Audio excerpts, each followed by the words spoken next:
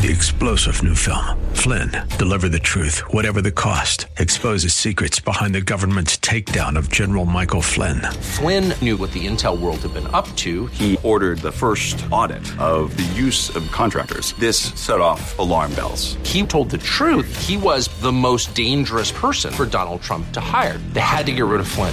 Flynn, Deliver the Truth, Whatever the Cost. Available now. Watch it today. Go to salemnow.com. salemnow.com. Today on Cornerstone Connection with Pastor Gary Hamrick. Real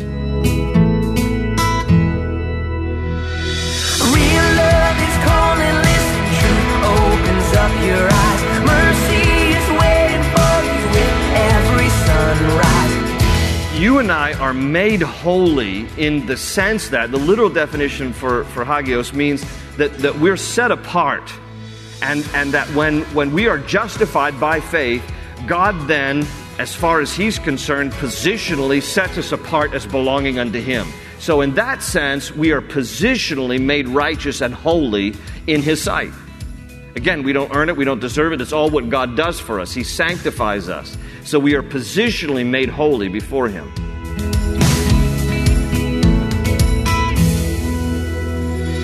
This is Cornerstone Connection, the radio ministry of Pastor Gary Hamrick of Cornerstone Chapel in Leesburg, Virginia. Pastor Gary is teaching through 2 Timothy. As believers and followers of Christ, we've been made holy, sanctified, and set apart for the Lord. However, as many of us would be quick to agree, it doesn't take very long for us to feel otherwise, seeing as how we fall short of God's standard each and every day. In today's message, Pastor Gary will teach you what it means to have been made holy and righteous before God.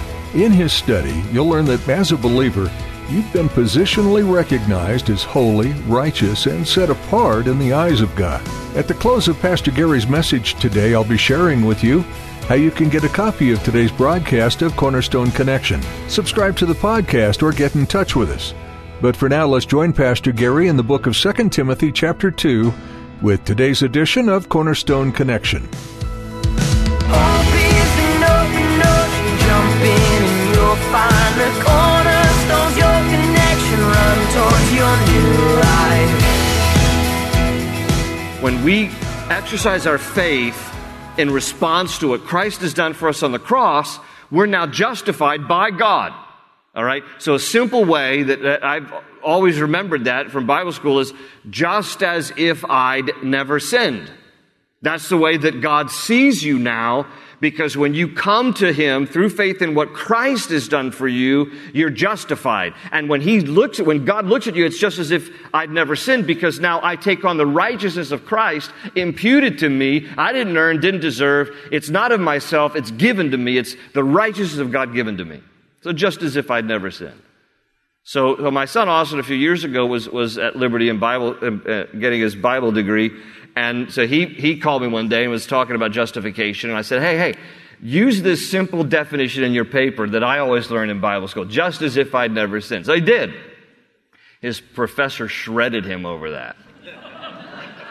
So that's not a very good way to understand the word justification. So anyway, I leave it with you, irrespective of what one little professor said at Liberty University, because it's always helped me to understand it. And so, maybe I don't know, maybe he's not saved. I don't know. Maybe anyway. I just so he doesn't really know what justified is. Anyhow, that's my take on it. But we'll move on. I'm sure he's saved. It's a great school. I'm just kidding. So justification. So that's the idea of having been. So that's the past tense part of our salvation. I have been justified. You exercise faith. That's not a progressive thing. That happens when you exercise faith in response to what Christ has done for you on the cross. You're justified by God. It's not like God is sitting up in heaven going, give me a few years on this, and then I'll think about it with you. Because I'm not sure you really. I'm not all the stuff you've done. I'll justify you one day, but right now you're just not worthy of justification. It's an instantaneous thing that God does for us because of our faith in what Christ has done for us. Then the other term to understand, though, is sanctification, because this is where it becomes this progressive tense. But I need to point out that it is both a position, 1 Corinthians 6:11, and a process. Hebrews 10:14, whereby the believer moves from spiritual infancy to spiritual maturity over time as he or she learns God's word and makes good choices to live God's will. So 1 Corinthians 6:11 says this, you were washed, you were sanctified, there's that word sanctified, you were justified in the name of the Lord Jesus Christ and by the Spirit of our God. Sanctification is basically a word, hagios, which means holy. And you and I are made holy in the sense that the literal definition for hagios means that we're set apart. And that when we are justified by faith, God then, as far as He's concerned, positionally sets us apart as belonging unto Him. So in that sense, we are positionally made righteous and holy in His sight. Again, we don't earn it, we don't deserve it. It's all what God does for us. He sanctifies us. So we are positionally made holy before Him.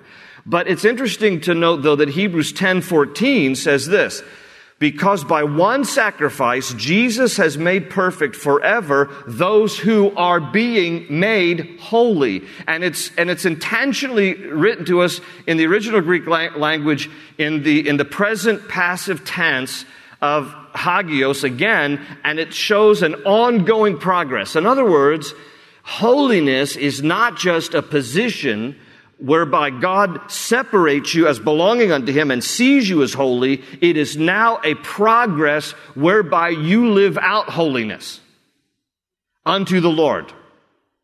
Now, I know some people disagree. I've been in some church services where people put dates on sanctification.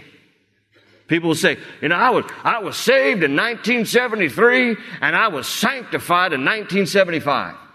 And I'm like, wow. Like you haven't been sinned since 1975? Like you're perfect now and you're holy? But there are some people who actually believe that and believe that that's the way Scripture presents sanctification. But I would just respectfully disagree that it speaks of it as both a position and a process. And again, reading Hebrews 10:14, it makes it clear that we are being made holy. Now, how is it that we're being made holy? It's because our salvation is something we work out, and as we mature in our faith, we become aware of some things, convicted about some things, and obedient about some things. When you first get saved, there's some stuff that God has to clean up. The good thing is, God never expects you to clean up your act and then come to Him.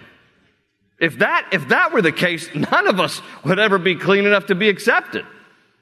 But what God does want from us, though, is in response to His love for us and the salvation that has been granted to us through Christ, is that when we come to Him in all of our mess and brokenness and sinfulness and our past and how messy everything is, that when we come to Him with all that and then we get saved, now, little by little, it's like removing layers of an onion. He's going to begin to show you, now I want you to start to clean up your mouth. I want you to start to clean up your mouth, okay? Now I want you to start to clean up your eyes. I want you to start to clean up your friends. I want you to start, where you hang out with, the places you go and things I want you to stop sleeping with your boyfriend. I want you to stop sleeping with your girlfriend. And all these things begin to be exposed in our hearts. And that requires then obedience in response to His love for us, that we would grow in sanctification. We would grow in holiness because it's this maturing process where we're leaving the infancy of our salvation and we're moving on to maturity in our salvation. Does everybody understand this? So God calls us, and He's going to talk here further down in this chapter, if we ever get to it tonight. He's going to talk further, and he's going to even say, well, just take a quick glance at verse 14. And He says, keep reminding them of these things, and He says, warn them. Warn them. And He's going to go on in the rest of the chapter, talk about warning about things that they're saying, and then things that they're doing. And He's going to talk even further down in verse 22, flee the evil desires of youth. King James says, flee youthful lusts. ESV talks about passions in verse 22. So he's going to talk about, listen, there's a responsibility that every Christian has of not just responding to God's love and the message of the cross and exercising faith, but now having done that, to walk in holiness out of reverence for God. And as God begins to expose things in your heart and in your life, you begin to give those over to the Lord, and you begin to walk more and more in holiness, and that sanctification is progressive in that sense. But then there's another term that the Bible speaks of, and that's this future tense of our salvation. That's glorification. Glorification. So glorification, by definition, basically is the final phase of the believer's salvation experience, and occurs when he or she leaves this world, either by death or by rapture, and enters into the presence of God in heaven. And this is when we're glorified with Him. And the Bible talks about being glorified. It talks about getting glorified bodies. But, for example, in Colossians 3:4, it says, when Christ, who is your life, appears, then you also will appear with Him in glory. And in Romans 8:17, it says, now if we are children, then we are heirs, heirs of God and co-heirs with Christ, if we share in His sufferings, in order that we may also share in His glory. So there's the ultimate fulfillment of our salvation. So you have been saved when you receive Christ as your Savior. You are being saved as you work out your salvation, grow in sanctification, holiness. And you shall be saved when we're glorified with Him and we experience the ultimate fulfillment of our salvation when we are with the Lord in glory. Does everybody understand this? So these are the stages that the Bible teaches. And, presently, if you've come to faith in Christ, you're in that sanctification time. When we die or when the rapture comes, then we head into glorification, and then you won't have to struggle anymore with your flesh and all those other, because you get a glorified body and you'll be a new creature, completely removed from the flesh, and so life will be absolutely glorious in your glorification, because it'll be a completely new life without all the temptation and restraints and all the other stuff of the flesh. All right, back to our text here in chapter 2. So he speaks there about, I endured everything for the sake of the elect, that they too may obtain the salvation that is in Christ Jesus with eternal glory. He points to glorification right there in verse 10. And then in verse 11 through verse 13, in many of your Bibles, it is in mine, it's indented, and it's separated in the text. And the reason is because Bible scholars believe that Paul is quoting here now an early church hymn. That this is actually a song that he's inserted into his letter here, that this is a familiar early Christian hymn. And so we don't know the tune of it, so you can make up your own. Everything I imagine has the tune of Gilligan's Island. But anyway, you can do your own. Gilligan's Island fits anything, and if you're too young to know Gilligan's Island, you missed probably really nothing. But anyway, choose your own tune. But verse 11, he says, here's a trustworthy saying. If we died with Him, we will also live with Him. If we endure, we will also reign with Him. If we disown Him, He will also disown us. If we are faithless, He will remain faithful, for He cannot disown Himself. So, look, it's the Holy Spirit can still inspire Paul to draw on a familiar Christian hymn, and it doesn't make this any less inspired. But he lifts some words that are commonly understood as being an early Christian hymn here. And basically what he says here in verse 11 through 13, first part he says, here's a trustworthy saying, if we died with Him, we will also live with Him. And he could be referring to a couple of things. He could be referring to how in Luke chapter 9, Jesus talks about, if we are going to come after Him, we must deny ourselves and take up our cross daily and follow Him. There's a dying to self in order that we might really live with Him. So he could be speaking of that in the sense of that's our Christian discipline of dying to self, living with Him. But most believe that what he's referring to here ultimately, because he knows that he doesn't have very long to live, that he's probably referring to martyrdom. That he's realizing, hey, if we die with Him, we're just going to go live with Him. We're going to go be with Him. And so, that's the ultimate reward. And, what's the worst that can happen in this lifetime? We die and we go instantly to be with the Lord if we know Christ. And that's the hope that he's holding on to. He says in verse 12, if we endure, we will also reign with Him. So he's talking about the eternal reward. And, he knows what endurance is. But he adds in verse 12, if we disown Him, He will disown us. And That's not inconsistent with what Jesus said in Matthew chapter 10, verses 32 and 33. Jesus said, if you acknowledge me before men, I will acknowledge you before my Father in heaven. But if you deny me, and New King James ESV uses the word disown, if you deny or disown me before men, I will deny you before my Father which is in heaven. And so he just restates that. If we disown him, if we claim we don't know him, then he won't claim to know us. In verse 13, if we are faithless, this is the beautiful part though. If we're faithless, you ever done some stupid stuff and you haven't been faithful to God? I have. He says, if we are faithless, he will remain faithful, for he cannot disown himself. That's, God will always remain faithful to us, even though we aren't always to him. What a hope. Verse 14, this is where he says, keep reminding them of these things. He's writing to Timothy as a pastor, so keep telling the people in your church, reminding them of these things, and warn them before God against quarreling about words. It is of no value and only ruins those who listen. Now, he's going to spend a little bit of time here talking about words. If you'll glance ahead in verse 16, he says, avoid godless chatter. If you jump down to verse 23, he says, don't have anything to do with foolish and stupid arguments because you know they only produce quarrels. So part of this latter part of chapter 2 is Paul emphasizing, listen, Timothy, you got some people in your church who are have an unhealthy interest in words, and they just quarrel over words and terms and little, Christianese and, things that only Christians know, and all these words that then just become an argument. He said, it's not worth quarreling over words. He adds there back up in verse 14, it's of no value, only ruins those who listen. Just words, just Christian words. Now, listen, I applaud people who love to dig deep into theological things.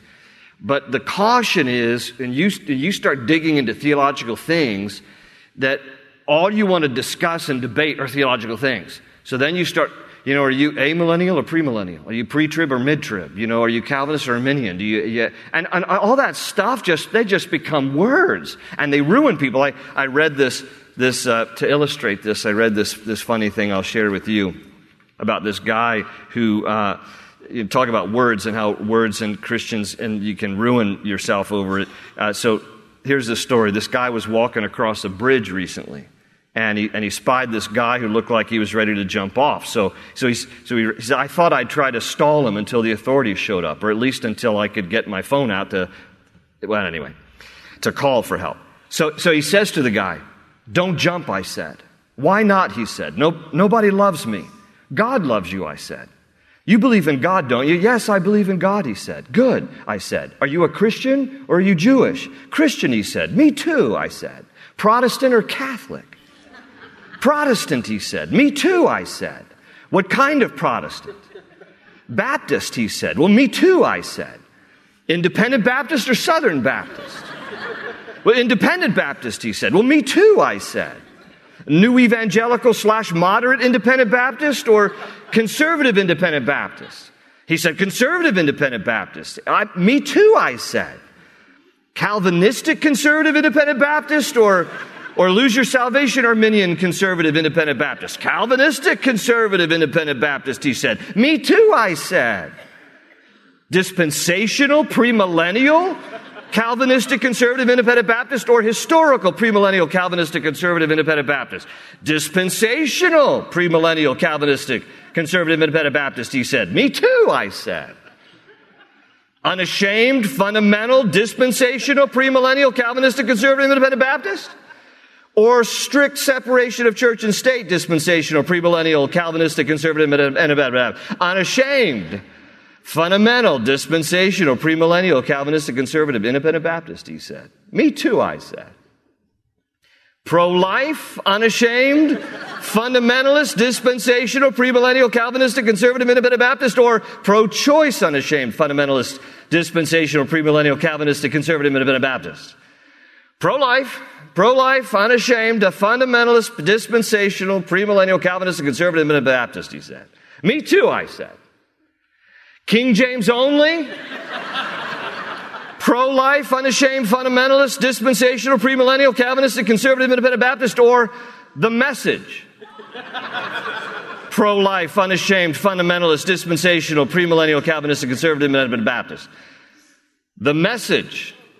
Pro-life, unashamed, fundamentalist, dispensational, premillennial, Calvinistic, conservative, independent Baptist, he said. "Oh, you heretic," I said, and I pushed him off the bridge. See, that's messed up right there. That's messed up. That's messed up over words, but sadly, I know some Christians like that. So stop your quarreling about words. It's of no value. It only ruins those who listen. Verse 15 says, "Do your best to present yourself to God as one approved, a workman who does not need to be ashamed and who correctly handles the word of truth." Now, this is his instruction specifically for Timothy as a pastor, but this is good for all of us to heed. First of all, to present ourselves to God as approved. In other words, one approved by God, right? And as I mentioned last week, Galatians 1:10 talks about you can only be either a God pleaser or a man pleaser, because in Galatians 1:10, Paul writes, "For if I desire to please man, I cannot be a servant of God." So if you want the approval of man, then you're a man pleaser. If you want the approval of God, then you're a God pleaser. And Paul exhorts Timothy, exhorts all of us through his pen here, do your best, present yourself as one approved. In other words, one approved to God.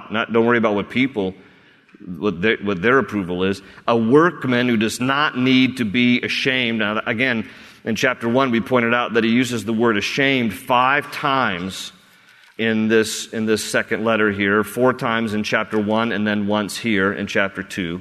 Don't be ashamed. Don't be ashamed, right? Romans 1:16, don't be ashamed of the gospel of Jesus Christ, for it is the power of God and for salvation unto all who believe, first for the Jew, then the Gentile. Don't be ashamed. Don't be ashamed. And one who correctly handles the word of truth. And some of your translations might say rightly divides the word of truth. In other words, who is careful, and this is something we're careful to try to do around here at Cornerstone. We're careful to talk about, to explain what the Bible says and what it doesn't say. And the places where the Bible is silent, we have to be silent and look at what Scripture says so that we can understand it, so that it's plain and that it's clear. Correctly handles, rightly divides. It literally means to cut straight. To cut straight. You have to be careful, when you're listening to Bible teaching, that they're cutting straight. And it doesn't take very much to just go off course slightly. But even the slightest mishandling of God's Word can lead to heresy and has done much damage in people's lives over the years. So be careful that you're a good student yourself of Scripture so that you can know what is true from what is heresy. And then, of course, here the caution and the exhortation that he writes here to pastors is that we better be careful. And that's why James tells us in James 3:1, not many of you should presume to be teachers, my brothers, because you who teach will be judged more strictly. And teachers are going to have to give an account to God for how they hopefully correctly handled, rightly divided, cut straight God's word of truth. And in verse 16, he says there, avoid godless chatter. There's that exhortation again about speech, because he says those who indulge in it will become more and more ungodly.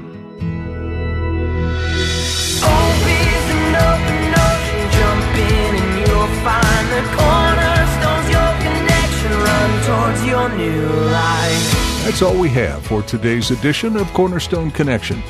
Do you live in or near Leesburg, Virginia? If so, we want to invite you to Cornerstone Chapel this Sunday at 8:30, 10, or 11:45 a.m. for our weekly worship services.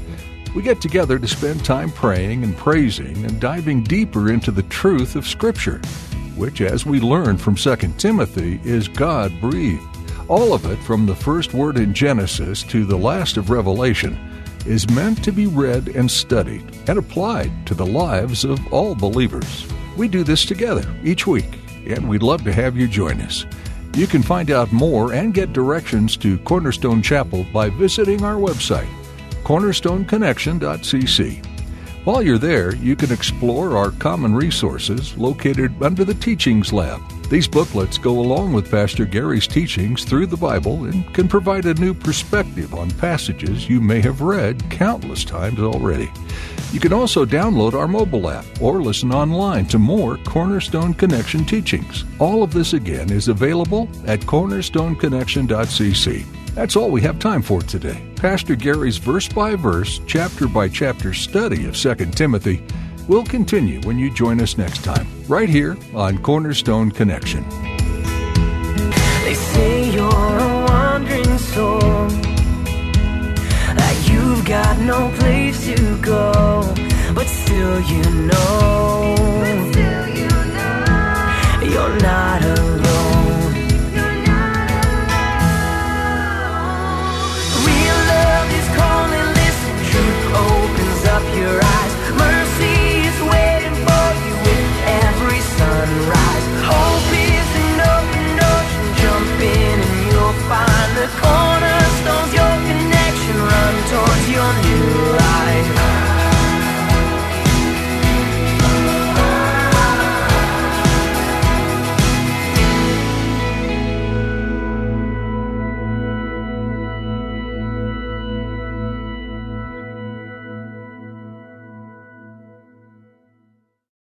Three-star General Michael J. Flynn, head of the Pentagon Intelligence Agency, knew all the government's dirty secrets. He was one of the most respected generals in the military. Flynn knew what the intel world had been up to. He understood its funding. He ordered the first audit of the use of contractors. This set off alarm bells.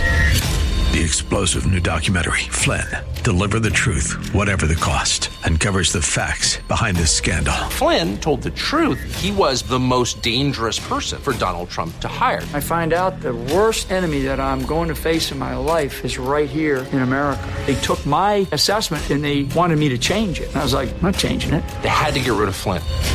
With in-depth interviews, archival footage, and never-before-seen personal records of the man behind the headlines. I just felt like I was drowning. Flynn, Deliver the Truth, Whatever the Cost. Available now. Watch it today. Go to salemnow.com. salemnow.com.